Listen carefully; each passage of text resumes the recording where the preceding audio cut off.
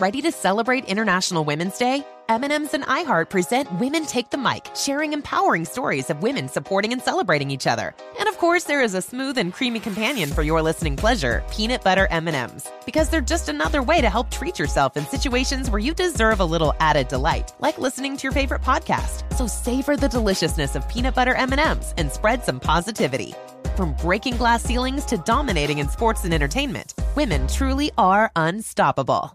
Infinity presents a new chapter in luxury, the premiere of the all-new 2025 Infinity QX80, live March 20th from the Edge at Hudson Yards in New York City, featuring a performance by John Batiste. The all-new 2025 Infinity QX80 is an SUV designed to help every passenger feel just right. Be the first to see it March 20th at 7 p.m. Eastern, only on iHeartRadio's YouTube channel. Save the date at new-QX80.com. Don't miss it. 2025 QX80 coming this summer. Bring spring color inside this season with Behr Premium Plus paint, starting at just $28.98 a gallon at the Home Depot. Add a pop of blue to your kitchen with the Behr exclusive color Arrowhead Lake, or a splash of Amazon Jungle to your living room. Bring a cool breeze to your bathroom with Sea Glass, or accent your bedroom with sunrise-inspired colors like Coral Cloud and Dark Crimson.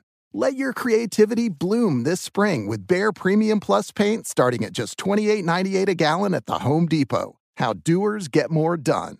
Hey everybody, Jamie and Caitlin here. We just wanted to give a quick content warning at the top of this episode. We are talking about Promising Young Women today. And so there's going to be a content warning for sexual abuse. There is, we tried our best, but there are obviously some descriptions that take place within the movie, and we just want everyone to take care of themselves. Yes, indeed. On the Bechdel cast, the questions asked if movies have women in them. Are all their discussions just boyfriends and husbands, or do they have individualism? The patriarchy's effing vast. Start changing it with the Bechdel cast. Hello and welcome to the Bechdel cast. My name is Caitlin Durante. My name's Jamie Loftus, and this is our podcast where we discuss movies that you won't stop asking us to cover from an intersectional lens. And then sometimes movies that, in the case of The Human Centipede, for example, that no one asked us to cover. Oh, are you sure about that? I would check the numbers. I think there was a good 200-300. They're begging, frothing even. 200,000. Yes. Our listenership is just astronomical, and just really wanted to know how we felt about feminism in The Human Centipede. Spoiler alert, it's perfect. It's a feminist masterpiece, feminist text, as you heard on that episode. But today's movie falls into the category of our listeners were relentless to the point where I was like, I don't want to do it, and then it was like, well, we're doing it. We're doing it. Here we are. This is the Bechdel cast, and so we analyze movies using an intersectional feminist lens, jumping off from the Bechdel test. But what is that, Caitlin? Anyways, well, gee whiz, I'm happy to tell you. It is a media metric created by queer cartoonist Alison Bechdel, sometimes called the Bechdel-Wallace test. That, for our purposes, our little version of the test. Two people of a marginalized gender have to have names, and they have to speak to each other about something other than a man for a meaningful conversation, is what we're going with these days. Sure. So some movies do it with ease. Others simply have never thought of the concept of people talking to each other. Makes them sick to even think about it, really. Truly. So yes, that's the show. Today's episode is Promising Young Woman, which I understand why we got so many requests. Yes. There's a lot to discuss. Yes, but also I'm mad at all of you. It's a very challenging movie. And we have a guest joining us that we're delighted to have. She is a comedian, actor, writer. She voices a couple characters in Raya and the Last Dragon. She's a writer on Close Enough on HBO Max. It's Sierra Katow. Hello. Hello. Welcome. Hey, thanks for having me. We're So excited to be here. We are so excited to have you. So normally we do like, what's your like history with this movie? But since it's such a new release, I guess tell us your just kind of like general notion of the movie, general thoughts and feelings surrounding it. Sure. Yeah. I mean, I think I really liked it. I had just watched it like without knowing anything about it, which was, kind of a lot to take in, obviously, because it's like if you don't know, Sure. the cover of the movie is like girl with like kind of pastel colors, and I don't know, I was just like, oh, okay, interesting. I wonder what this is gonna be about. But like Carey Mulligan and like the fact that it seems to be nominated for a lot of stuff, that's good. So then I watched it, and then I watched it again almost like the next day because I was so I was just like so intrigued by it, and the fact that, I guess movies with those heavy topics, sometimes you got to watch it again just to be like, oh, wait, I got to catch what was going on, because now I know what it's actually about. So yeah. Nice. Yeah. Jamie, what about you? This was a tough movie for me, not because I think it's not good. I think it's very good. And I really enjoyed maybe isn't, I didn't enjoy watching this movie. Either time I watched it, I had a really horrible time. I just, this is like a movie that hits very close to home for me in a way that is like just tough. I don't know. I tried to kind of prepare myself going into it and made sure I had like a clearish idea of what was going on. But it was, I don't know, the first time I saw this movie, it was at a drive-in for some reason. I mean, the reason was COVID, but also horrible movie to see at a drive-in. And it just like, it truly did like trigger a lot in me. I don't really want to get too into it, but I like had an experience with campus assault that is not identical to Promising Young Women in any way, but a lot of the dynamics at play were very similar, and it seems to have happened around a similar time-ish that they're referencing. It just, the specificity with which it was really hard. So by the first time I finished watching the movie, I honestly had no idea if I liked it, didn't like it, or anything. I just was like really affected by it, and it like really fucked me up. And I texted you, Caitlin, and I said, I do not want to cover this movie on the show. Like, it just was so, I don't know. Like, and I still have this like tiny edgelord inside of me that is like, don't say triggered. But that was the response. It was like, it just fucked me up for 2 days seeing this movie, and just brought up all these old bad feelings, and but after a while it was like, I think it's been like 2 months-ish since I saw it, like pretty close to when it was released. And it just like seemed like, okay, you know what? The requests aren't going to stop coming. It is an important movie, an important current movie, I think. And Sierra is like, I couldn't think of a better guest to talk about it with. And so, yeah, going back through it this time, I feel like I experienced it as a viewer and not as like a person trying to keep their brain in check. And yeah, I have a lot of thoughts. I will say that if you haven't seen this movie and this is like a triggering topic for you, like definitely tread lightly. Yes. I kind of wish I knew a little more going into the first thing, or I wouldn't have, for example, seen it at a drive-in, or even seen it with another person. It is very sensitive stuff. And if this is like a topic that is particularly difficult for you, take care of yourself. I wish I had taken a little better care of myself the first time. But there's so much to talk about. Caitlin, what's your experience here? Yeah, I had a similar kind of reaction to the movie in the sense that I did not enjoy myself while I was watching it. I recognize that it's a good movie that is like well crafted and tackles a lot of important things worth tackling, but I was very challenged by it regarding like some of the things that happen in the story.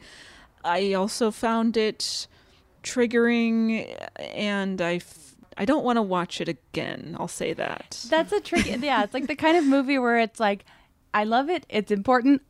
I never want to look at it ever again. But I would hope that, just based on what I've gathered about Emerald Fennell Fennell, we may never know. Shrug. But based on what I've gathered, like around her interviews, that does seem like something she wouldn't have a problem with. I don't know. Like, I think she's so cool and like so gutsy and brave for having made a movie like this, and the performances are incredible. Like, I really, really like it, but I never want to watch it again. It's just one of those things. I'll listen to the soundtrack. Great soundtrack. Yeah, it's got a good great soundtrack. Yeah, I feel like I listened to a few interviews about it with her, and I think that was also helpful because it kind of was like, certain decisions that she made, honestly, like her talking about it. Yeah. I think was like, ooh, this is a good way to like unpack this without having to like relive through the scenes or any of that. Totally. And like, so this movie it was originally supposed to be theatrically released in, I think, April 2020, which obviously we were got excited pushed. about this movie years ago. I remember us talking about this like late 2019, like, ooh, it's gonna be good. And I had seen the trailer like what felt like dozens of times, and I was like, ooh, like, this is gonna be so good and I'm gonna love it. And I don't know exactly what I was expecting, but it didn't quite match up with what the movie ended up being. Caitlin, okay, and huge spoiler alert if you haven't seen the movie, but like, did you not expect perhaps for the protagonist to be brutally murdered at the end of the movie? Because I certainly did not expect that. I will say I did not expect that.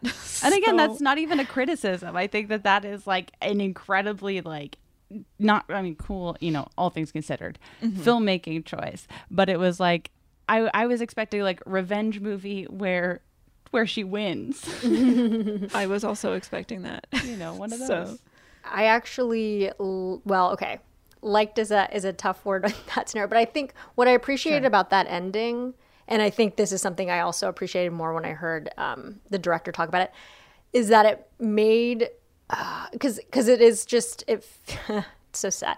It feels the most realistic just from my own perspective, that it's like, yeah, sure, I would love to, I don't know, I guess have revenge in these situations, but I just don't do that because out of safety, and then I think that like sometimes when the revenge does happen, that makes me almost feel worse because I'm like, well, God, I guess I should just do that, but then obviously this kind of clarifies like, oh, okay, I think we're doing this out of survival if we're letting it go or not even letting it go. But you know what I mean? Like, I think it did show that like this is kind of another way that these outcomes can happen in movies, hopefully, right? But so I don't know if it almost kind of like presented another way, I guess also speaking from a survivor's perspective myself, I guess it does feel like, the relationship that I have with that is like, well, I guess, I don't know, maybe I could have done more to prevent this, right? And so then I think that kind of is like, okay, or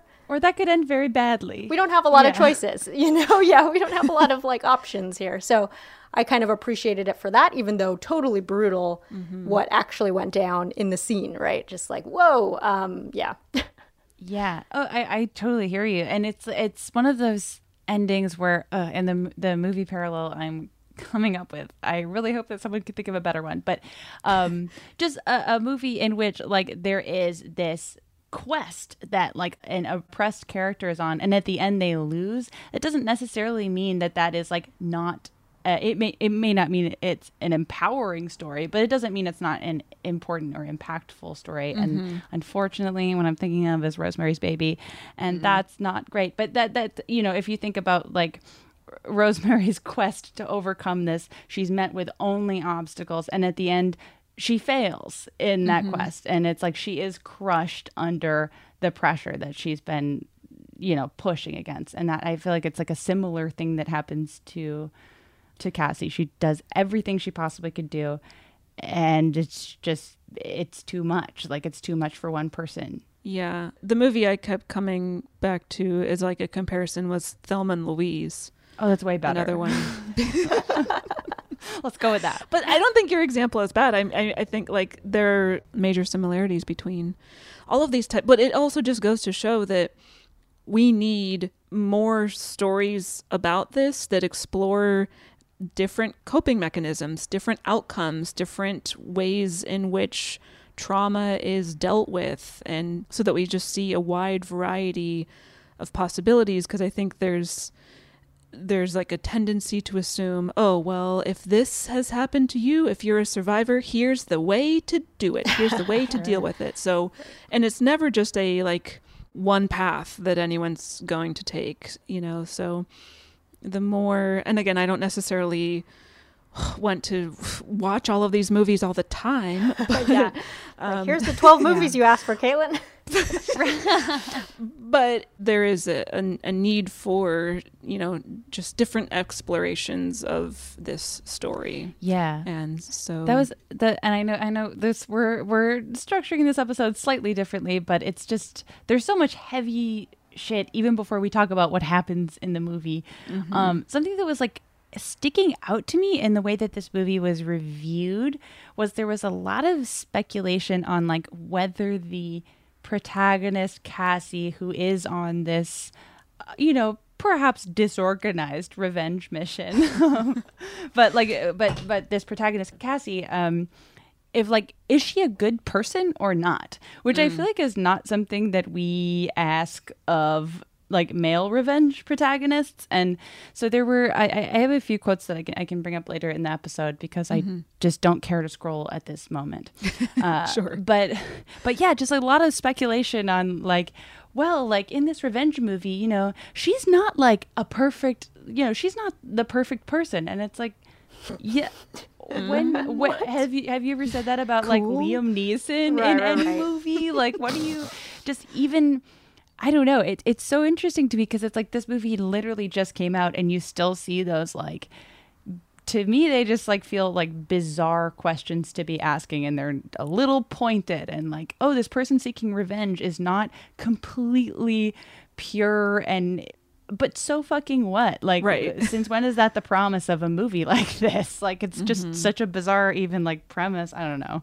Truly. Yeah. Interesting. Yeah, I hadn't seen those. And then, well, I mean, this is something we can also talk about, but, you know, there was that critic who deservedly got a lot of backlash who like wrote that review in Variety being like, well, Carey Mulligan wasn't pretty enough to play this character.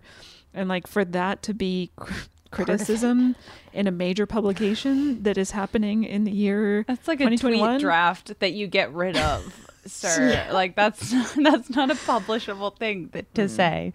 Yeah. Oh God. So people's reactions still need work on things. Yeah. So anyway, I'm gonna do a kind of shorter, less detailed, more condensed version of the recap, just in the interest of keeping things kind of tight. We just don't want to like talk about this movie for 2.5 hours. We could, but in the interest of everyone's mental health, we're not going to. Wait, Jamie, pitch. Remember how we did a nearly 3-hour episode on the Santa Claus 3?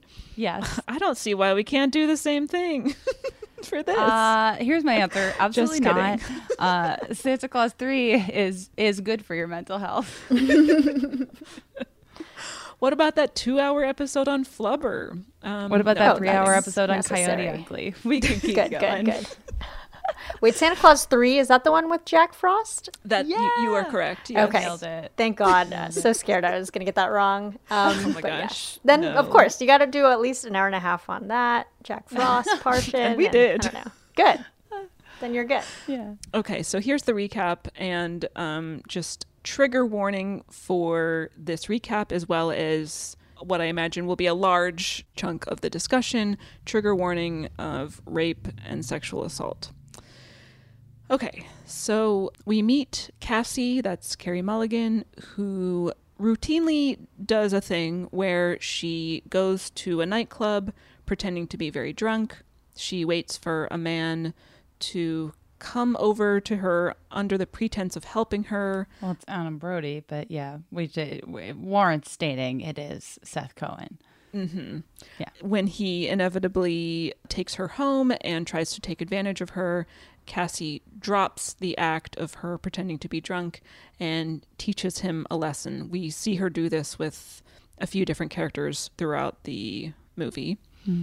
Early on, she bumps into Ryan, played by Bo Burnham, a former classmate of hers from med school, which we learn she dropped out of.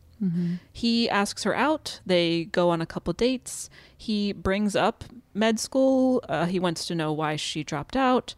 He mentions a couple students that they used to be classmates with, including Madison McPhee and Al Monroe.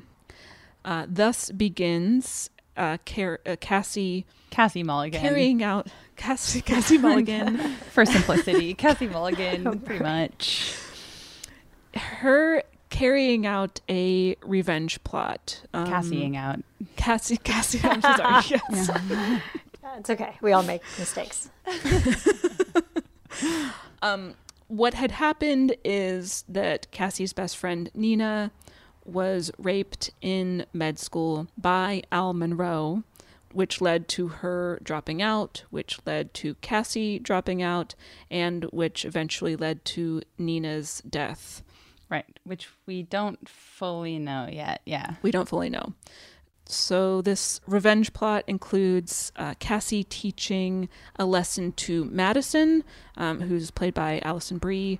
She didn't and still does not believe, the circumstances of what happened. She didn't believe Nina when she came to Madison for help. Cassie then teaches a lesson to the dean of the med school. Connie Britton, baby. Connie Britton. The character actors are out in this movie. Also, a lot of comedians or comedic actors, especially in like the guys who are cast to play like the creepy men. Yeah, I mean, Fedora Sam Richardson. What a moment. What a moment indeed. Coke-addled Christopher Mintz-Plasse. Oh, yeah. McLovin has a scene. I'm like, it's almost like, I almost wonder if, I wonder if she's spoken to this. It almost seems like Emerald Fennell like cast all these familiar feeling faces in all these roles of like people that you knew from like the 2000s and early 2010s that you're like, oh, I know this person. I trust this person. And then it's like, guess what? They are horrible. Yeah. Yep. Cassie teaches a lesson to Dean Walker, who had dismissed Nina when she reported the crime to her. Cassie also goes to the lawyer, played by Jamie. It's Alfred Molina. Alfred Molina. His scene is 2 minutes long, but the impact is felt. I'm like, was he on set for 3 hours? We don't know. Probably. We can imagine it was maybe a day or two. But his impact, as always, I mean, honestly, I have opinions on the way his character's treated. But in terms of, was the performance there, the pathos, he's on his knees. Honestly, okay.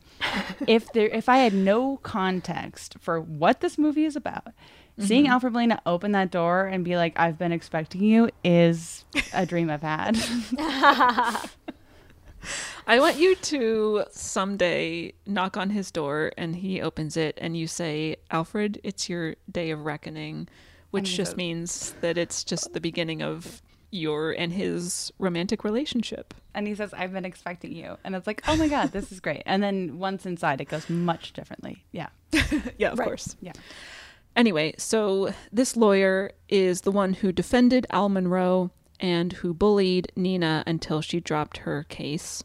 And Cassie's goal with all of these things is to get these people to reframe their thinking regarding assault and victim blaming and believing women. Meanwhile, Cassie and Ryan are getting closer and falling in love. There's a Paris Hilton Stars Are Blind song about it. Oh my God. Which I almost forgot existed. But it's important that we don't forget, and so I'm glad it was there. I mean, I was glad to be reminded of it. Yeah. Yeah, it's back. Then Madison comes back and gives Cassie a phone with a video on it of Nina being assaulted. Something that had been sent around to the various like med school classmates after this assault took place. Cassie discovers that her boyfriend Ryan was one of the people watching this take place. She basically blackmails him to get information on where Al Monroe's bachelor party is, which she goes to enact the final piece of her revenge plot, where she confronts Al Monroe for what he did to Nina, and him not wanting his reputation and life to be ruined by this, he attacks and suffocates Cassie to death. He and his friend, aka Max Greenfield, get rid of the body together. But Cassie anticipated something like this might happen to her, so she had arranged for the evidence that she had to be sent to Alfred Molina's character to report it to the police, which leads to Al Monroe being arrested for Cassie's murder. And that is how the movie ends. So let's take a quick break and we will come back to discuss.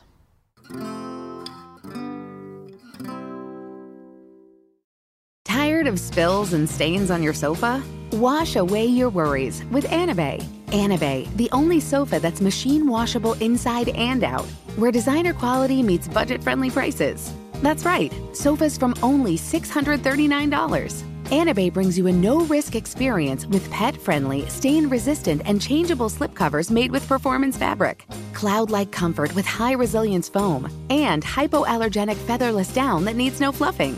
Their steel frame ensures longevity, and you can rearrange the modular pieces anytime. And here's the cherry on top, up to 60% off site-wide. It's backed by a 30-day satisfaction guarantee, so if you're not absolutely in love, send it back for a full refund. No return shipping or restocking fees. Every penny back. Join the revolution of easy, clean, stylish living with up to 60% off at anabay.com. That's ANABEI.com. Offers are subject to change and certain restrictions may apply. Witness the dawning of a new era in automotive luxury with a reveal unlike any other, as Infiniti presents a new chapter in luxury, the premiere of the all-new 2025 Infiniti QX80. Join us March 20th live from the Edge at Hudson Yards in New York City, featuring an unforgettable performance by Grammy and Academy Award-winning singer, songwriter, and composer, Jon Batiste. The all-new Infiniti QX80 is unlike any luxury SUV you've ever seen. Smart enough to anticipate your needs, even before you do. Every line, curve, and detail was thoughtfully crafted, so everything for every passenger feels just right. Don't miss it. Mark your calendars and be the first to see it March 20th at 7 p.m. Eastern, only on iHeartRadio's YouTube channel. Save the date at new-QX80.com. 2025 QX80 coming this summer. Are you ready to share some joy and celebrate International Women's Day? M&M's has partnered with iHeart for Women Take the Mic, treating you to the most uplifting and empowering stories of women supporting and celebrating each other. And of course, there is a smooth and creamy companion for your listening pleasure, peanut butter M&M's, because they're just another way to help treat yourself in situations where you deserve a little added delight, like listening to your favorite podcast. So grab a handful of that creamy deliciousness. Kick back and spread some positivity into the world. From smashing glass ceilings to breaking records in sports, on stages, and at the box office, women are crushing it in every way imaginable. And with peanut butter M&M's by your side, relax and keep listening to Women Take the Mic podcasts as you dance your way through inspiring stories, share laughs, and savor the deliciousness of peanut butter M&M's and the unstoppable force of women. Happy International Women's Day. And we're back. Sierra, is there anything in particular you would like to start with, or we can kind of jump in from any which angle? I know. Maybe we could talk about like the sort of, Easter eggs along the way of knowing that maybe Ryan was not this good guy, or just talking about the concept of like the good guy that they kind of played with in this movie? Sure. Yeah. Oh my God. I that was like one of the things I liked the most about this movie was like the deconstruction, and sometimes it's a little heavy-handed, but like the deconstruction of the nice guy is not something you see very often. I don't think this is the first time we've seen it, but it's definitely not something that happens often in a movie that gets a ton of like acclaim and like is given a lot of positive attention. And we've talked about this on the show a lot of how like when I don't know. I mean, there's like two things at play here. The first is like when there is an assault on a woman in a movie, you know, very often it's by this like, it's a stranger, it's stranger danger, or it's like someone who is like, who an average male viewer will definitely not see themselves in. And yeah, it's like the whole like twisty mustache, like pure evil villain that is like unrecognizable to anyone, or just like huge muscly guy that's like a henchman or whatever it is, right? And then also the fact that the woman is assaulted becomes her like the only thing about her. But what I like about this movie a lot is it takes a lot of different like very like specific examples that are like, oh God, of guys that think they're nice and have been conditioned to think they're nice, but have also been conditioned to mistreat women and, you know, assault them and do different degrees of abuse and manipulation and exerting their authority over women while still thinking they're nice guys. Like, it's so frustrating, but it's so well written, I thought.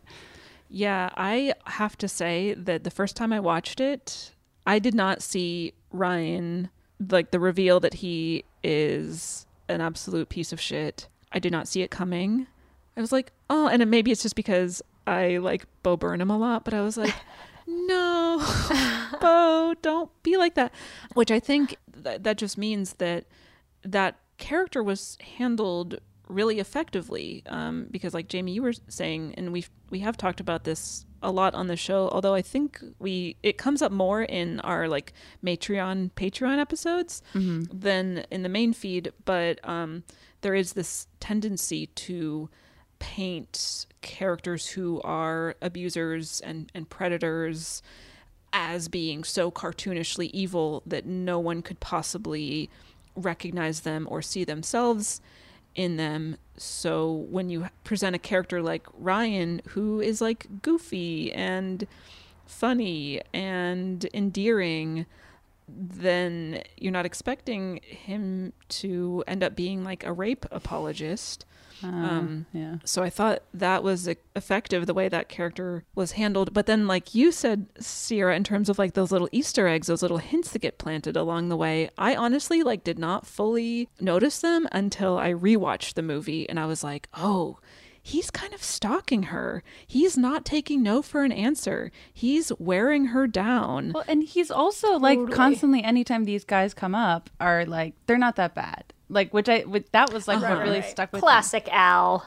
Right. Like, and anytime Al comes up, it's like this, I don't even know if there's a word for it or a phrase for it, but it's like, oh yeah, that's not great, but also it's not that bad. Like this weird, like, wishy-washy, like, I don't want to deal with this. I don't want to have the conversation, so let's just move on. Anytime they come up, yeah, that really stuck out to me on a second watch too, is like, oh yeah, he doesn't think anything of how these guys act. Yeah. Yeah, I even like him saying, or like even the way he addresses it too, it's almost like he does kind of, he knows something's going to come up, so he gets ahead of it.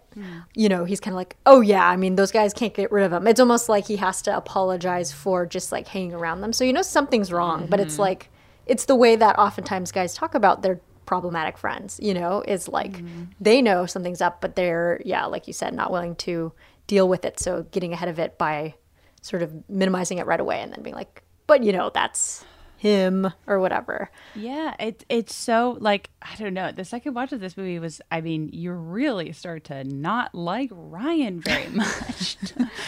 He is like, and it's frustrating because but I think like he is like as funny, like not funny because they are like being really sexually aggressive, but in terms of like the specificity and the humor of like the Adam Brody character and the McLovin character who we see earlier in the movie being kind of like these just pompous asshole guys who feel entitled to having sex with a girl that they don't think is going to remember, which is, like, that very much fits into this this narrative. But in Ryan, you see like someone who, like the movie fully gets you to root for.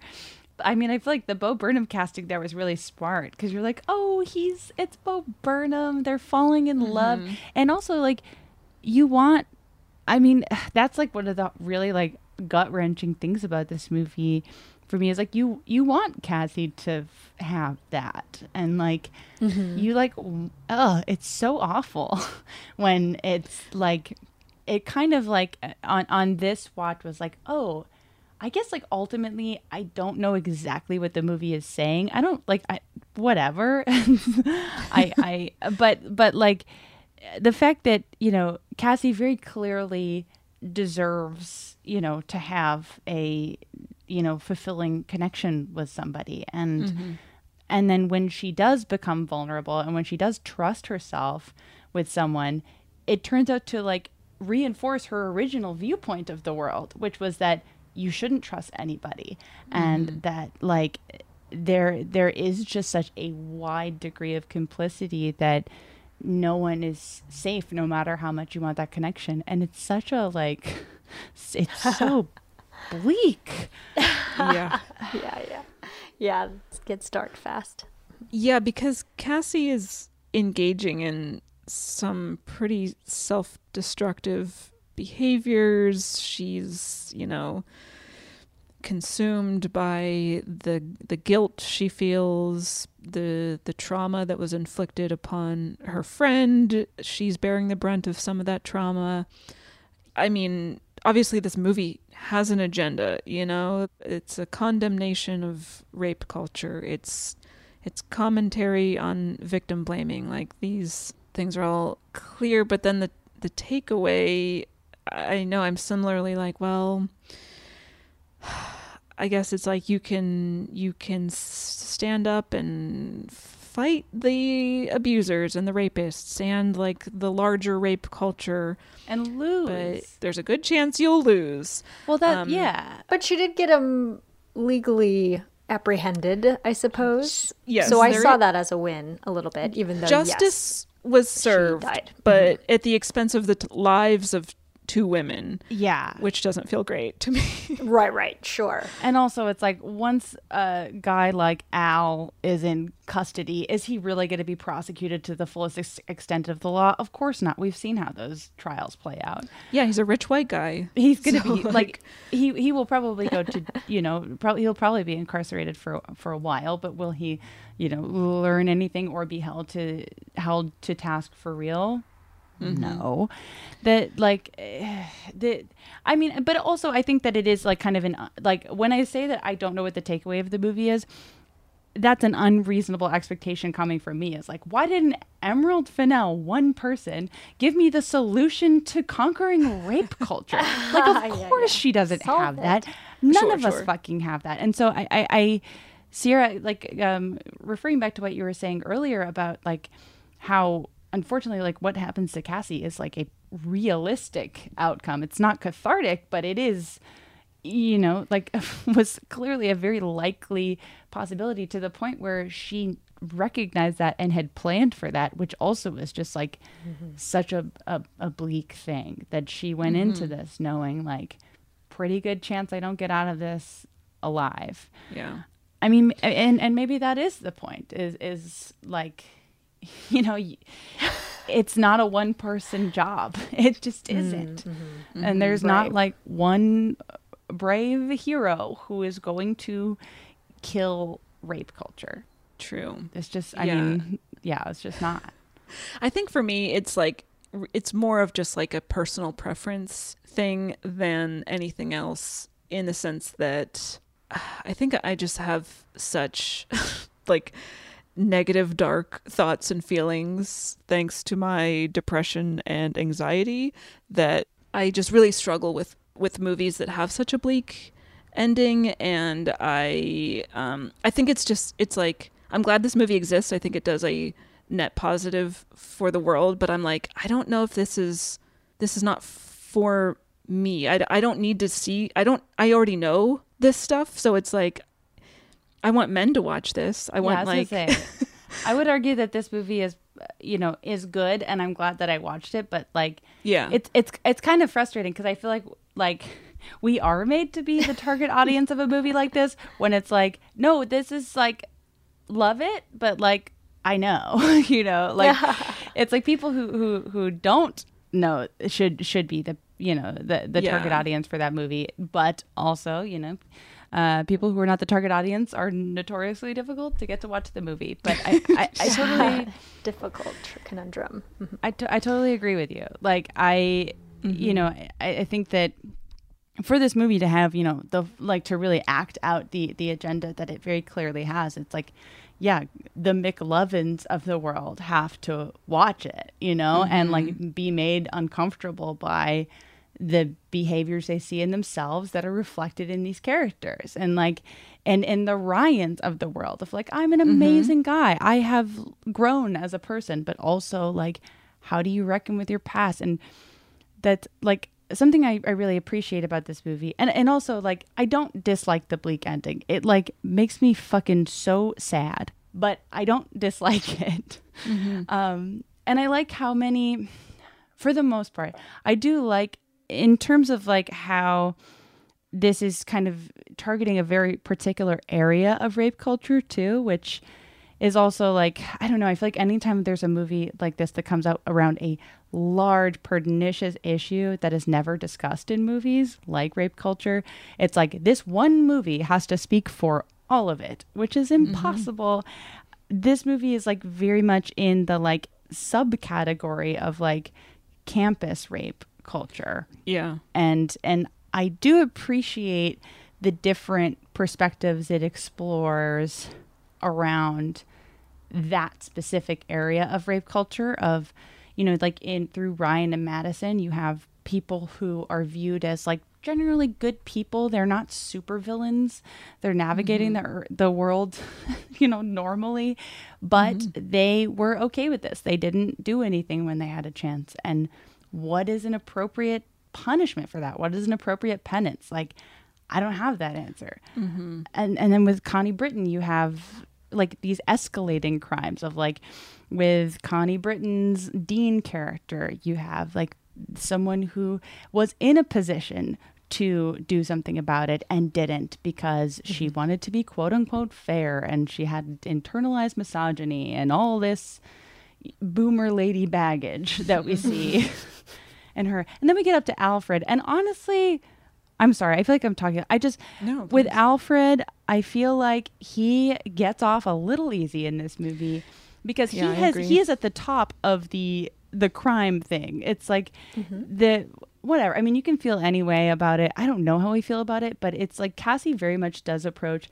anyone who negatively affected this situation as equally deserving of punishment, regardless of the severity. But Alfred Molina, I feel like, is clearly the worst of the bunch. Like, he was the lawyer who got Al off at the expense of aggressively pursuing to like take down Nina. Like, that is such bullying. A huge trauma. And like an adult man's bullying like a teenager or a young woman who had been assaulted. Like, there are levels here at play where it's like no one wants to say that they were the bystander that did nothing, in the way that Madison knew and like clearly knew and did nothing. But then you have Alfred Molina, who profited off of aggressively doing something. And I guess I'm still kind of processing that of like, it's tough. Yeah. The movie frames that where he's so racked with guilt to the point where like he can't work anymore. But it's like, and like begs for forgiveness. He feels bad, so. And then she grants him forgiveness, and I'm like, I just don't really care if you feel bad. Like, yeah, I also don't believe that kind of person would feel bad. Sure. Because it was like multiple cases that he supposedly, his law firm did, right? Right. Like in the past too, even when he was like, we used to have to dig through the trash. Now we just have to find a drunk photo on social. It's like, so you were pre-social media doing this? Yeah, like for decades, I guess. Yeah, Jesus. Yeah, like, you should feel bad. You should feel really bad. Right. Yeah, it's like just not believing that somebody in that profession would even have a compassion or feel anything. Sorry, not lawyers at large, but just like in his specific case. And then also, I guess maybe her revenge, thing, it did seem like she was very forgiving overall. I think it was the misdirect of whoa, is she doing something really, really bad to these people? Or, okay, well, then we slowly find out, she just wants regret. And that's all she's asking for. That's pretty low stakes, Yeah, totally. And it's but if you don't demonstrate that regret, she's going to have you assaulted. I saw some critics kind of being but her practices are bad, which is, not untrue, but I don't even really want to touch that here. I just, in general, in terms of the clear, there's 5 people, Kill Bill style, who are on her list of people that she particularly thinks had a negative impact on Nina's case. Right. And yeah, I guess I don't dislike it, but they're I don't know. The Alison Brie thing was tricky for me on the first watch, but I think that is also kind of personal, where I don't that's the sort of thing where I feel like it is a kind of survivor to survivor situation, where I had friends and people in my life who were not inclined to believe me or help me in any way when things were going on, that over time I was able to find some empathy for and some forgiveness for. But that's also not everybody's situation. And then also it's you have to keep in mind that this is not Nina enacting revenge. This is Cassie enacting revenge on behalf of Nina. Right. Which is why I liked that at first in the Molly Shannon character, which is there's another comedian in this movie who plays Nina's mom, who, kind of tells Cassie, you need to move on. This isn't helping me. It isn't helping Nina. You're just kind of acting in this really self-destructive way, and please move on, which is well, that's the point where you need to her mother told you to cut it, and I don't know. That's the tragedy, right? Is you don't know what Nina would want in this situation. She's not there to tell you. And so Cassie's kind of guessing what she might want, but a lot of that is enmeshed in her own guilt and her own problems. And so any of the revenge enacted is kind of there's all these levels to it, because it's not this happened to me and I want revenge for it. It's this happened to my friend. This is what I am guessing she would want, and also I would want for it. It's just it's so messy and complicated. Right. And you get the sense that she was just going to kind of target random men for maybe for who knows how Forever? long, but until Jennifer Coolidge kicked her out of the house. Right. Until she filled up her notebook with tally marks. Yeah, she's my notebook is full, so my job here is done. And it's not until she learns that Al Monroe has moved back to the area that she starts this more targeted revenge plot to the people who she feels need to be, brought to justice. And yeah, I struggled with some of that in terms of because the movie kind of tricks you into thinking, oh, is she killing these men that she meets at the nightclub? Did she actually arrange for Madison to be assaulted so that she'll learn her lesson? Did she actually abduct Dean Walker's teenage girl to teach the dean a lesson? And it's all question you find out marks. No, yeah. Right. And so it's, but I don't know. Maybe that's just the effectiveness of that storytelling, but I just found all of that kind of unsettling. What I really take issue with is there are a couple scenes where Cassie is being assaulted, and I feel like we saw more than we needed to see. That we were like kind of lingering on that. I don't know. It was just, I'm like, does this need to be on screen? I kind of disagree with that. I feel like that depends on who the target audience of this movie ultimately is. I think if it is like, like for people who have experienced that or who have felt like that is a looming threat over them all the time, like, yeah, showing an assault is not really a responsible filmmaking choice. But I think that if your target audience is like men generally who have displayed these behaviors, who need to see it, like, I don't know. I mean, there's definitely a bunch of different perspectives there. I think that in terms of like a man who might see himself in kind of this goofy way of like, oh yeah, I kind of act like McLovin and blah, blah, blah. And then seeing that escalation, I think could actually have like an effect on like, oh shit, like, have I done something like that? Is that an instinct I would have? I think that there is like, it felt like, it didn't feel like throwaway, at least. It felt intentional. Sure. But I also, it is like triggering as well. It's definitely, there's like a lot of sides there. Especially when it comes to like killing Cassie, it's like. That's a long, drawn out moment. I thought for sure, like, I couldn't believe it. I mean, of course, anytime a main character is killed, I think I was just like really waiting for like that next twist of like, she's faking it and then she's gonna get out now. Yeah, she's gonna do the thing, and it was like maybe just, I think I remember going over in my head like, it maybe there's somehow, and then it just, I guess, gave time to be like, oh, there's just no way, I guess this happened, like, I don't know.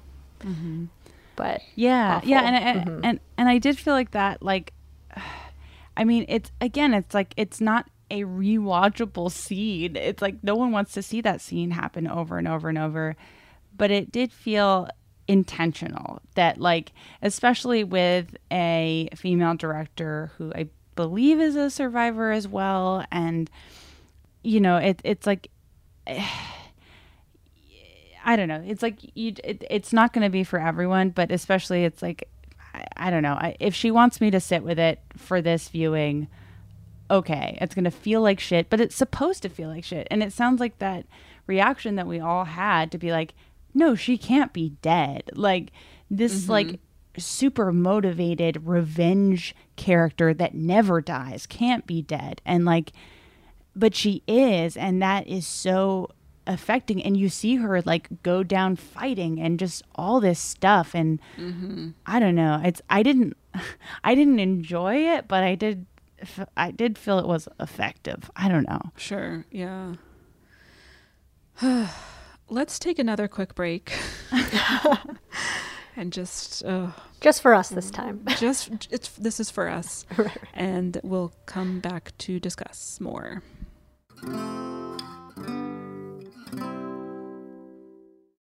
Tired of spills and stains on your sofa? Wash away your worries with Anabay. Anabay, the only sofa that's machine washable inside and out, where designer quality meets budget-friendly prices. That's right, sofas from only $639. Anabay brings you a no-risk experience with pet-friendly, stain-resistant, and changeable slipcovers made with performance fabric, cloud-like comfort with high-resilience foam, and hypoallergenic featherless down that needs no fluffing. Their steel frame ensures longevity, and you can rearrange the modular pieces anytime. And here's the cherry on top, up to 60% off site-wide. It's backed by a 30-day satisfaction guarantee, so if you're not absolutely in love, send it back for a full refund. No return shipping or restocking fees. Every penny back. Join the revolution of easy, clean, stylish living with up to 60% off at anabay.com. That's ANABEI.com. Offers are subject to change and certain restrictions may apply. Witness the dawning of a new era in automotive luxury with a reveal unlike any other as Infiniti presents a new chapter in luxury, the premiere of the all-new 2025 Infiniti QX80. Join us March 20th live from the Edge at Hudson Yards in New York City, featuring an unforgettable performance by Grammy and Academy Award-winning singer, songwriter, and composer, Jon Batiste. The all-new Infiniti QX80 is unlike any luxury SUV you've ever seen. Smart enough to anticipate your needs, even before you do. Every line, curve, and detail was thoughtfully crafted, so everything for every passenger feels just right. Don't miss it. Mark your calendars and be the first to see it March 20th at 7 p.m. Eastern, only on iHeartRadio's YouTube channel. Save the date at new-QX80.com. 2025 QX80 coming this summer. Are you ready to share some joy and celebrate International Women's Day?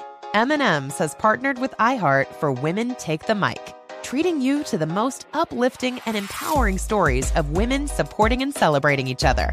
And of course, there is a smooth and creamy companion for your listening pleasure, peanut butter M&Ms, because they're just another way to help treat yourself in situations where you deserve a little added delight, like listening to your favorite podcast. So grab a handful of that creamy deliciousness. Kick back and spread some positivity into the world. From smashing glass ceilings to breaking records in sports, on stages, and at the box office, women are crushing it in every way imaginable. And with peanut butter M&Ms by your side, relax and keep listening to Women Take the Mic podcasts as you dance your way through inspiring stories, share laughs, and savor the deliciousness of peanut butter M&Ms and the unstoppable force of women. Happy International Women's Day. And we're back. Where do we go from here? I think something worth discussing is, yes, this is a movie centering on like women's empowerment and condemning this larger victim blaming rape culture we live in, but it still centers a cis middle class able-bodied white woman. And not that those stories are not worth telling, but that demographic has been who most of stories of this nature have been focused on, not only in like movies and TV, but, you know, real life news. So this just kind of adds, that's just another tally mark to that type of story about that demographic. And again, not that this movie shouldn't exist because it's about a blonde white woman, but it just speaks to the need for other people to have their stories told. It is still a largely white cast. We have Gail, who is played by Laverne Cox, who is of course a black trans woman. But she has no, I mean, she has no story outside of her relation to Cassie, which is, this movie came out in 2021. How are we still having like one of the only non-white characters be a best friend who we know nothing about outside of relation to protagonist kind of, you know, deal? Yeah, I was disappointed in that, especially because Laverne Cox like really makes a meal of what she's given. Like she's so funny, and they're like, why couldn't her character be more actively involved in the story? Why couldn't we know more about her? Could we have maybe like cut a random character who appears for one scene and given Laverne Cox an arc? Like, I was that was like one of the more disappointing parts of the movie for me. Yeah, I think she's only, I didn't like time it out exactly, but I would guess that she's only in the movie for a total of like a couple scenes, 5 minutes, 5 to 7 minutes in an almost 2-hour movie. That was disappointing. And I mean, I think that it's like in these kinds of stories, it's like you always see a story around like a social issue centered around a white character first. Right. And that is like, it may be a very good movie, it may be an effectively told movie, but it's that like, I feel like we come up against movies like that quite a bit on this show, where it's like, oh, like this movie was a step forward of like, this is not a commonly discussed film topic. But when it finally is able to get made and able to get seen, it's done in a way that feels very like Hollywood safe of like, well, but it's about Carey Mulligan. So like, you know, and it is still centered around like a cis white character. Yeah, I totally see what you're saying. Yeah, I thought, one of the like, well, missed opportunities, but also kind of unbelievable thing would be that like if Cassie's character and Gail's supposed to be like her new best friend in her new life, which isn't attached to her med school life, which I guess she's trying to get rid of. So like, wouldn't she loop her into like at least something more? But their relationship is really like nothing. Like it's like, what does Gail think Cassie does? Yeah, Gail doesn't know much about her. Yeah, like other than work there. But yeah, I mean, it was very, I guess, kind of stock BFF coming in to like fluff your feathers and leave, you know. Which also is like a story. Yeah, like you're saying, it's like that's a missed storytelling opportunity of like, this is her only, I mean, we're to believe her only friend, but her only friend doesn't know anything about her. And they just like kind of communicate in these like, what do they talk about all day? Who are you dating right now? Like, who's that cute boy? And it's like, come on, you have Laverne Cox. Like, yeah. Almost all of her lines have to do with Ryan. Like she's another, I mean, yeah, we've talked about this a number of times recently where like there's a character who is just like a queer character specifically who is present to like just wonder what's going on in the romantic lives of straight people. Right. So yeah, it's like a trope that is so easily identifiable that I am truly like so frustrated and shocked when it still ends up in a mainstream popular movie. It's like, how many times does it need to be said? That was super, super frustrating. Yeah. Let's see. There's other stuff going on here. Oh, I did like, just in terms, I mean, in general, I guess this is like a genre thing where I feel like in the revenge genre, and correct me if I'm like completely off here, because this is not like my genre, right? But like, I feel like the person seeking revenge, sometimes you kind of don't know that much about them. And I always find that so frustrating. And I also found that frustrating in this movie. But I think that's just the genre where it's like Mad Max, my daughter. And then you don't know anything else about him. Like Kill Bill, my daughter. And then you don't find out anything else about her. Taken, my daughter. Like it's very often. Or is it like John Wick is like my dog or something? Or is that my wife? It's my dog, but he's also sad about his wife. Okay, so it's like this is the stock of the and for Cassie, it's like my best friend, and you don't know much about her outside of it. I mean, maybe this is just like me chafing with this genre, but I'm like, but I would have liked to know a little more about her and like what her, because I do like that they, you know, build out a life for her, and you get the feeling of like, oh, here are her parents. They have no fucking clue what to do, even though they love her, which plays out in, I thought like, yeah, casting Jennifer Coolidge there was so great.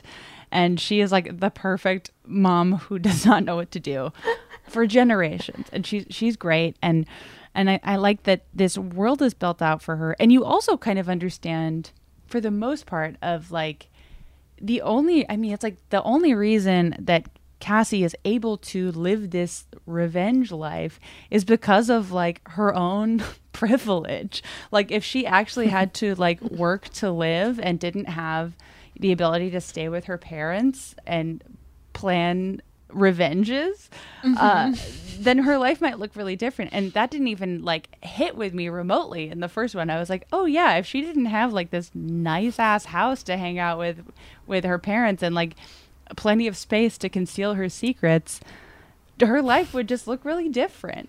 That's not here nor there. I was just like, oh wow, you can't just live that revenge life. You know, someone has to be bankrolling that revenge life, because you can't really live that revenge life on a barista income. Speaking from personal experience. Right. By the way, like we said, her mom, who is Jennifer Coolidge, and her dad, who is Clancy Brown, who is most famous for being one of the henchmen in Flubber. his best known role. Yeah, I didn't that's make him. that connection. And I really did like the parents in this movie. I feel like they really that scene where her dad is like, we really miss Nina, but we really miss you. And you're like, oh, that's so... I did appreciate, like, there are little things that happen in this movie that, like, speak to survivor's experience or survivor's guilt that were, like, really specific in a way that was, like, yeah, I mean, certain things, and of course, it's like, it is written in a kind of campy way at times where, like, Carey Mulligan, she gets quippy in some scenes, you know? She's not firing off things you would know off the top of your head, but, like, who gives a shit? I love that.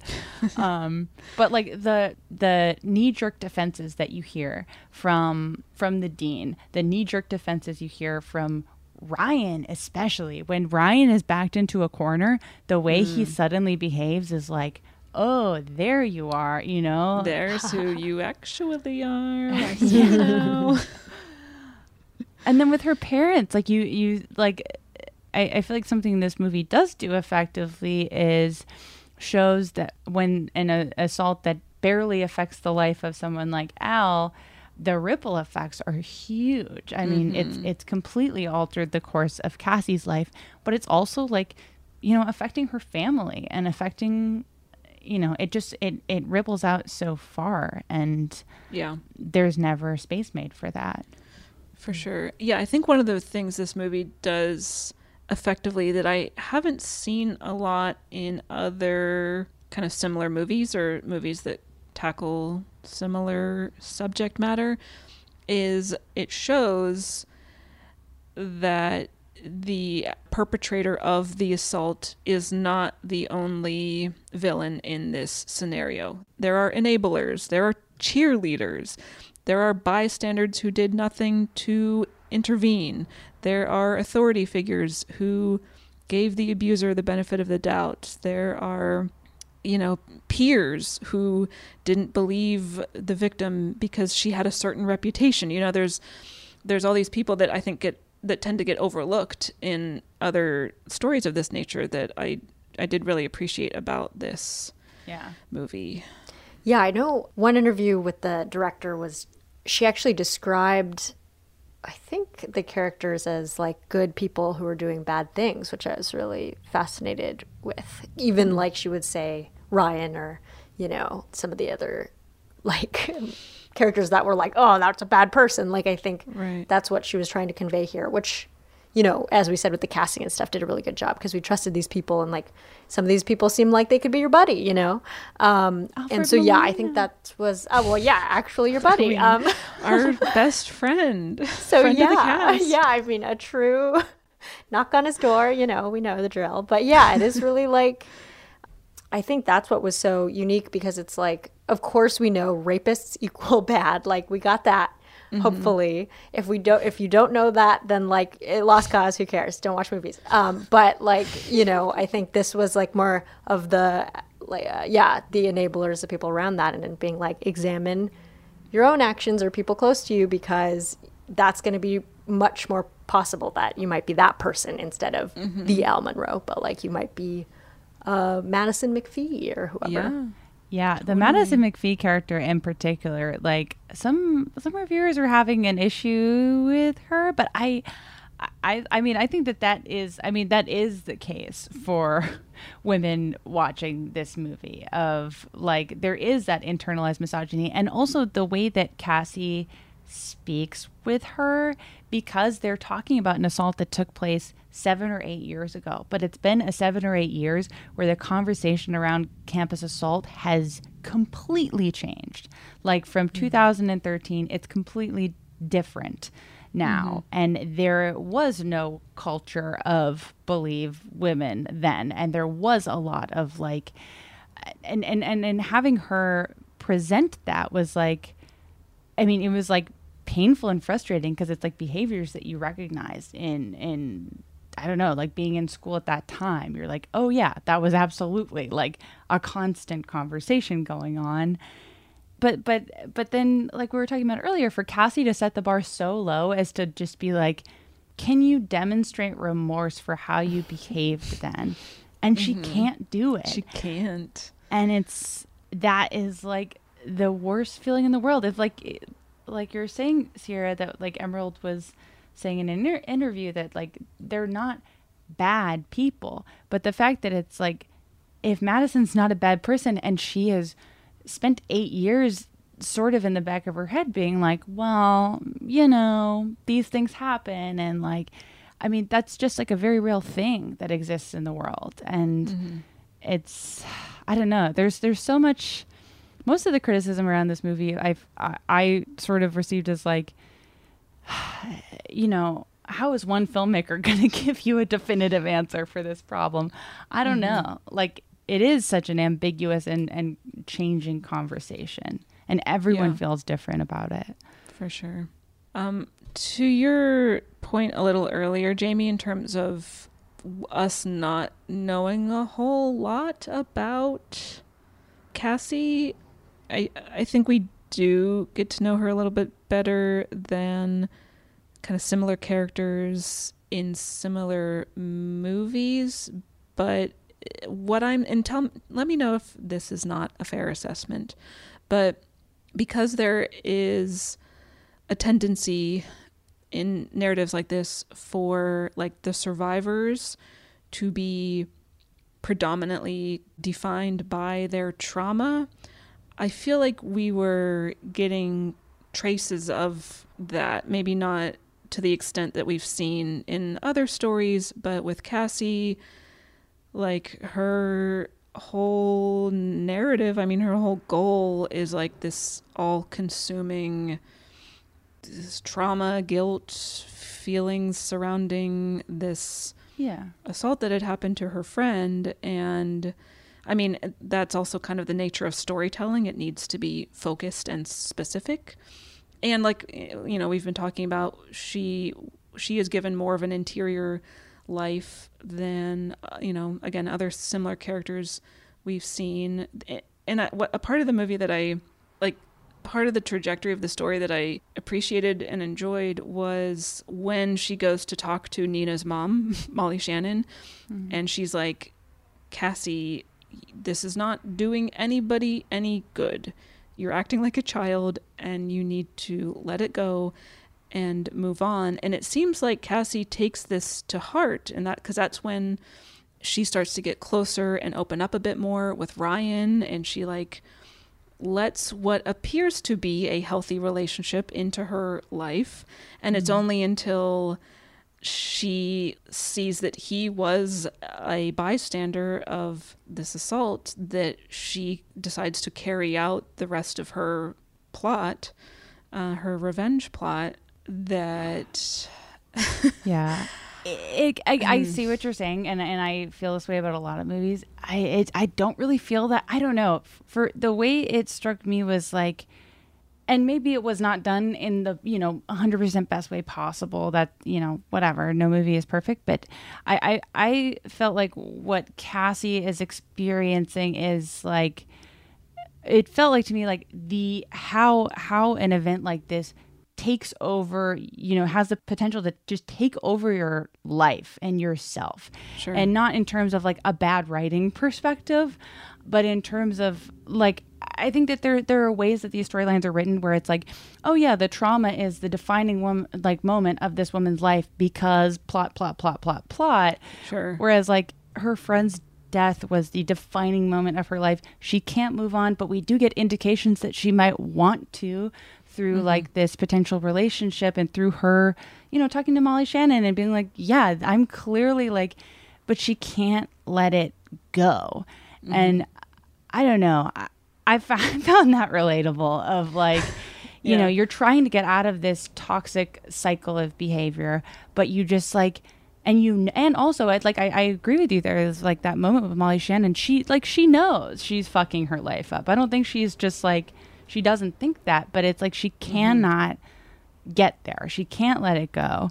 Yeah. And I don't know. Like it's an extreme example, but there's a part of me that's like, yeah, I get it. Yeah. I don't know. I don't think it's bad. I don't think it's bad writing. No. But like, yeah.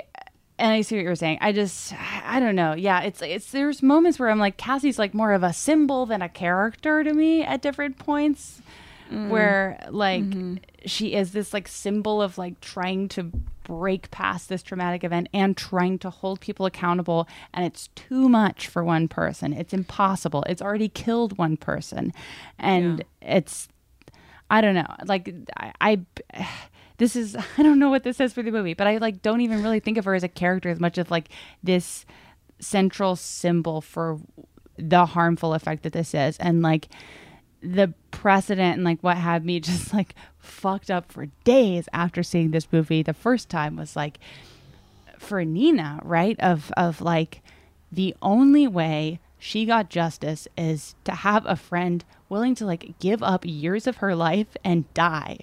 And it still wasn't enough, you know? It's just like so sad and so frustrating and not completely untrue. And so it's, I don't know. I feel like I think of Cassie almost as like this like symbol of like the impossibility of these situations for people. Right. Yeah, I see that. Yeah, definitely. Yeah, I think also she had been described, you know, again, referring back to probably an interview or something that some meta data on the show or whatever like that. She kind of had already, like her life had already been over by that event. And I think that I wonder like if it's kind of like the way that people, you know, the whole movie, right, it's called Promising Young Woman because I guess it's a play on, you know, well, he's a promising young man, why ruin his life? And it's like always, oh, well, a life's already been ruined. Why didn't we care about that? So I feel like maybe, you know, I kind of mapped that concept onto her. It's like, totally, yeah. Her life has been ruined, and it's not that she's ruining it. It's that he ruined her life and Nina's life, obviously. And so then this is the result of that. So, you know, and it's obviously just awful thinking about it if you're thinking like, what would she have been, right? Like, think of the possibilities if he hadn't done that, and then she had become a doctor and saved a bunch of other people's lives, you know? So I think that's kind of reminding me of like whenever we talk about like, I mean, not to bring it back to literally something too close to home, but like when people complain about, oh, my favorite dude actor or comedian or whatever, and now I'm not going to get to see his movies anymore because we're canceling him. And it's like, well, what about the literal, like several creative women typically whose lives he ruined? Like we didn't get to see their work or whatever, right? So that's already been sacrificed apparently, and now we only worry about his future work. But I guess that's sort of like, yeah, she was a symbol, and it was almost like she didn't get to live the character's life because that was already over. Yeah. It reminded me, this is like the like worst observation of my life, especially after Sarah. That was like so well put. But I the way I saw this movie ending originally, just as I was watching it unfold and before the second act fuckery started going and you're like, oh no, I'm hurting, oh no, my body was I thought it was kind of going to go the way of Teeth, which is one of my favorite vigilante justice movies ever. And at the end of Teeth, spoiler alert, everyone should go watch Teeth. The, you know, like she, you know, the girl with teeth in her vagina. She does not win per se, right? But she does survive, and she goes on to say, I'm going to continue this vigilante vagina crime that I've had going. And like, it's a very imperfect outcome. It's not like she got what she wanted, but she still is, you know, she has this mission. And that's kind of what I saw happening for Cassie. And throwing a wrench into that in like very sudden realism was like, fuck. I mean, I don't even know like at what point I'll be like, I've fully processed that filmmaking choice. Like it's a lot, but I'm, yeah, that level of realism. And then I mean, Emerald Fennell makes you fucking sit with it. They light her on fire, and you see this character that you've built this emotional connection to like oh, she was so close to getting some of, maybe making some progress in her life. And like, maybe this is the last big thing she needs to do. And then she can move forward. But like you were just saying, Sierra, there should be space made for people who do not get to have that triumphant other side of the story. Because there's many people that through all these different factors don't get to have that. And then I became a doctor and justice was served. Like, that is just not the norm. Like, even in this, I find it like, I mean, I know they have to wrap up the movie, but Al getting arrested, I'm like, so fucking what is actually going to happen to this person? Like, if this is commentary on the Brock Turner case, nothing is going to happen to him. If it's commentary on the Brett Kavanaugh case, nothing is going to happen to him. But that's another movie, right? Like, that's another series. That's another thing. But I don't even know what my point was. Teeth. Teeth. Two things. I just spent the last 30 seconds trying to figure out if vigilante anagrammed to vagina something at all, because you did say like vagina vigilante. And instead of listening to my incredible point, that's interesting. Jamie, I can multitask. I can anagram plus anything. Does it come out to anything? It's not quite. There's an extra A that we need, but I'll keep working on it. Okay. The other thing is, I read on our favorite scholarly journal, Wikipedia, that Emerald Fennell originally planned to have the ending of the movie be that Cassie's her body is disposed of and she's burned, and that's how the movie ends, without any justice being served in terms of Al Monroe getting arrested. But that the investors in the film did not want that bleak of an ending, so she rewrote it to include the ending that we get. The other ending she had considered was where apparently Cassie does not die. She appears at the wedding and then kills, it just says, responsible men. So Al Monroe, whoever else.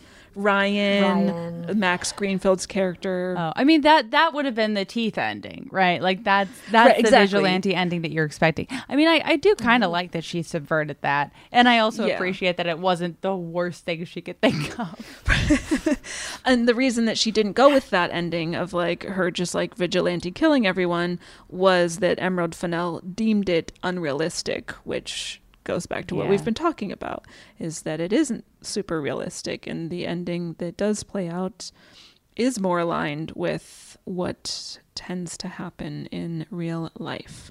A fun fact that I found that is like so dorky, but I was like, interesting.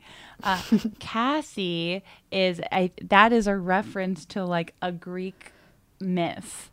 It's a reference to Cassandra, who was the truth teller prophetess who was never believed. And so it turns out that was a very deliberate name choice. And I was like, damn, she's good. Emerald Fennell went to a library. Emerald really did her Wikipedia. So she's good. Bringing that knowledge. Is there anything else anyone else wanted to touch on? I'm pretty emotionally exhausted, so I'm... That's we covered all of it, solved all of it, I think. Yeah, I think we really fixed rape culture today. Yeah. We did it. Your Move, Promising Young Woman 2. Just kidding, please don't. Oh, yeah, the sequel? God. The 10-part Amazon series. Right, yeah. Like, let's make this more painful for everybody. I'm very glad this movie exists, but I don't want to see it again. But does it pass the Bechdel test? It does. There are, right. It's just like, is it even relevant for this movie? But it does. It does. Cassie talks to Gail, her mom, Nina's mom. As far as our nipple scale, where we rate the movie 0 to 5 nipples based on an examination of intersectional feminism. Okay, I guess I'll give this 4 nipples, because I agree. I'm glad this movie exists. I do think it is a net positive. I think and I'm glad more movies are tackling this issue of just this kind of societal ill rape culture, victim blaming. This movie has a very clear agenda, and I think that for the most part, it handled it all pretty effectively, especially because it's handled in a way that it is like palatable for a wide audience, which it shouldn't have to be. Movies like about this shouldn't have to be palatable, but it does help. And there are some movies that were there was a movie I saw cited. I'll post it in the notes of the episode, but there are a few movies that have in the past 5 years explored campus rape culture, but this is the one that took hold. And I think that it does have to do with what you're saying, Caitlin, with like it being the most palatable, star-studded attempt to touch on this subject. Because I know that some of the synopses I was reading for movies that have come out in the past year about campus rape culture were fucking brutal. Yeah. Not bad, but just brutal. Sure. So, yeah, I think that's helpful, especially that, plus it's gotten a lot of attention, a lot of award nominations, which means more people will see it. And I'm glad that is the case. And I'm glad I saw it, but as I've said, I don't want to watch this movie again. I've seen it 3 times now and that I filled my quota for at least You're good. Yeah. 10 to 20 years. So, but even so, 4 nipples, yeah. I'm gonna skip rating this. I'm not gonna rate it because I still don't. I feel like I'm still processing it. Sure, fair. But I will say that I am very glad this movie exists. I think it is like a big step forward in having this discussion in the mainstream. I don't agree with every choice made. We didn't even have time or the emotional energy to get into like the hyper specifics. But I also think that there's a lot of pressure on movies like these to be perfect and to have a message that is palatable to everybody, to have a message that is like meaningful to men who may display these behaviors and also to people who have been on the receiving end of them. Like it is such a huge burden's not the right. It's such a huge topic to take on as a filmmaker, and such a huge topic to even get something like this made. And I think that this does kind of fall, and this is not a slam on Emerald Fennell in any way. She's clearly very talented, but there is like, we see many or most directors that kind of pop out who are women recently are already established white actresses. And that's not, fortunately, is not exclusively the case, but it is a clear kind of trend of like, you have to have already been a successful blonde woman for a decade and then you can be creative. And then we'll let you direct a movie. Yeah. It's not the fault of the women, but it bums me the fuck out. That's neither here nor there. I'm very glad this movie exists. I think it like challenges a lot of things that are not challenged at all. And I hope that we can see different takes on this topic. I hope that this is not the rape culture movie. It shouldn't be. There's so many different perspectives and communities and, all of that shit. It's just this is like a campus rape movie with a particular view. This shouldn't even be the only campus rape movie, and that makes me sad to say out loud too. But I hope that this movie's success makes room for like blazes a trail for other filmmakers to explore similar themes and be able to do it their way, in the way it seems like Emerald Fennell really did it her way here, which is amazing. Yeah. So I am not granting nipples at all today, and the movie is good. Yes. Sierra, final thoughts. You can award nipples or also pass on that. Up to you. I think also a good 4 nipples is a good range for me as well for this movie at large. And I think I also was thinking about it in the sense of like sort of how rom-coms, like it had a lot of rom-com tropes in it. We're talking about like the kind of stock best friend, and then and then it flips it on its head, of course, with like Ryan even aesthetically, like yes, totally. Music, soundtrack, the way they just did all the like glances and they look up at each other and all these things. So I think it was I that was another thing that I think resonated with me as somebody who feels betrayed by all rom-coms. Why were they so problematic? But I still like them. But they're always, I can't watch them again because they have problems. So I think that kind of was another thing that I thought was interesting about it, liked about it. Sure. But I agree. There's like, definitely it feels like sometimes with these topics, these heavier movies, like it's like they almost can only tackle one thing at once. Like we're babies and we have to only do one thing. So they have to, and knocked my mic. Yeah, we can only do this and it has to be this kind of person with this kind of, thing. And you know, okay. So hopefully we'll move past that soon. But yeah, similar feelings for sure. Mm-hmm. Yeah. And I mean, we've had a really interesting discussion. I'm glad that there are movies like this more and more that generate these deep, thoughtful, amazing discussion. Oh, wow. Look at us. We're so amazing. Oh, wow. Perfect. No. We're so smart. Look at us. But no, like I appreciate that this movie challenged me in the ways that it did. So agree. Kudos to the movie for that.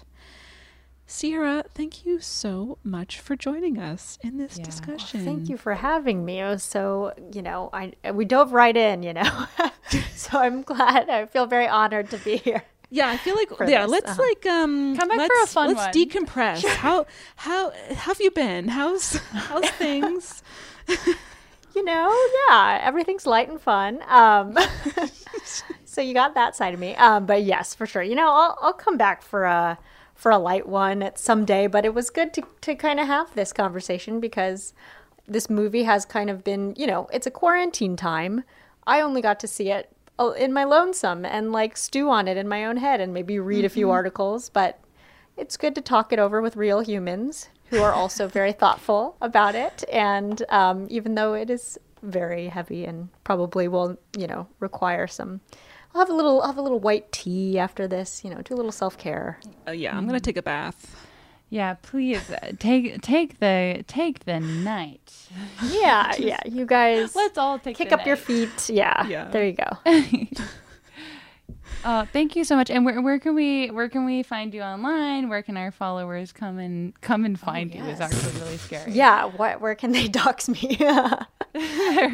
Please do not go and find her, but do follow her in the digital sense. Thanks. I am on Instagram at Sierra Katow, Sierra Katow. Twitter, same thing. That's just my name. And I have a podcast called Stay Podsitive that I have kind of lapsed on a little bit. But, it exists. There are episodes. Would love to have you both on someday if you would be so open to it. It's, it's very, it's more light, I would say, than Promising Young Woman. But, what?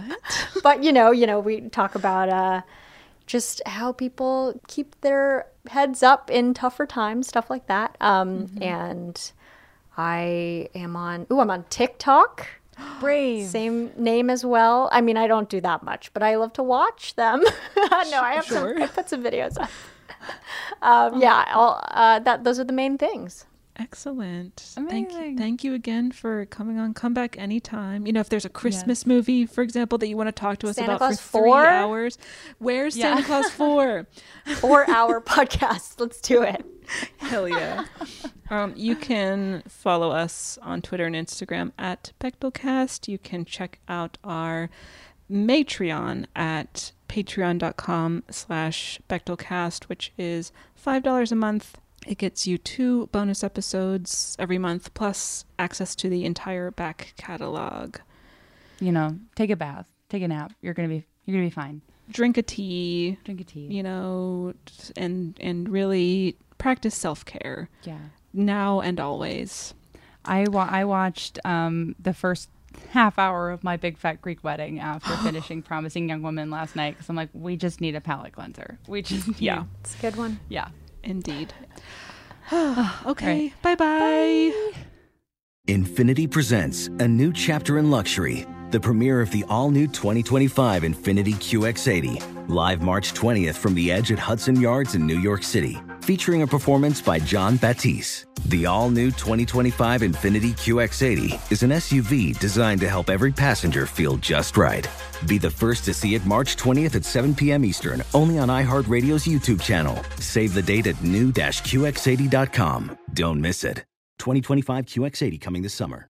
Ready to celebrate International Women's Day? M&M's and iHeart present Women Take the Mic, sharing empowering stories of women supporting and celebrating each other. And of course, there is a smooth and creamy companion for your listening pleasure, peanut butter M&M's. Because they're just another way to help treat yourself in situations where you deserve a little added delight, like listening to your favorite podcast. So savor the deliciousness of peanut butter M&M's and spread some positivity.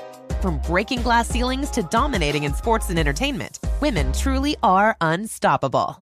You deserve to treat yourself, so turn your tax refund into a U fund and give yourself a Straight Talk Wireless Extended Silver Unlimited plan and get a new Samsung Galaxy A14 on them. You can get a great everyday value on wireless with Straight Talk's Unlimited plan starting at $25 a line per month for 4 lines. You'll save so much you'll be enjoying that refund all year long. It's the refund that keeps on refunding. Find Straight Talk at straighttalk.com or at your local Walmart store. Taxes and fees not included. Offer valid through 4/14/24 while supplies last. Online only. Must purchase a Straight Talk Extended Silver Unlimited plan to qualify. Limit of 5 phones per customer. Family plan discount with 4 lines, all on the Silver Unlimited plan. Not combinable with autopay discount.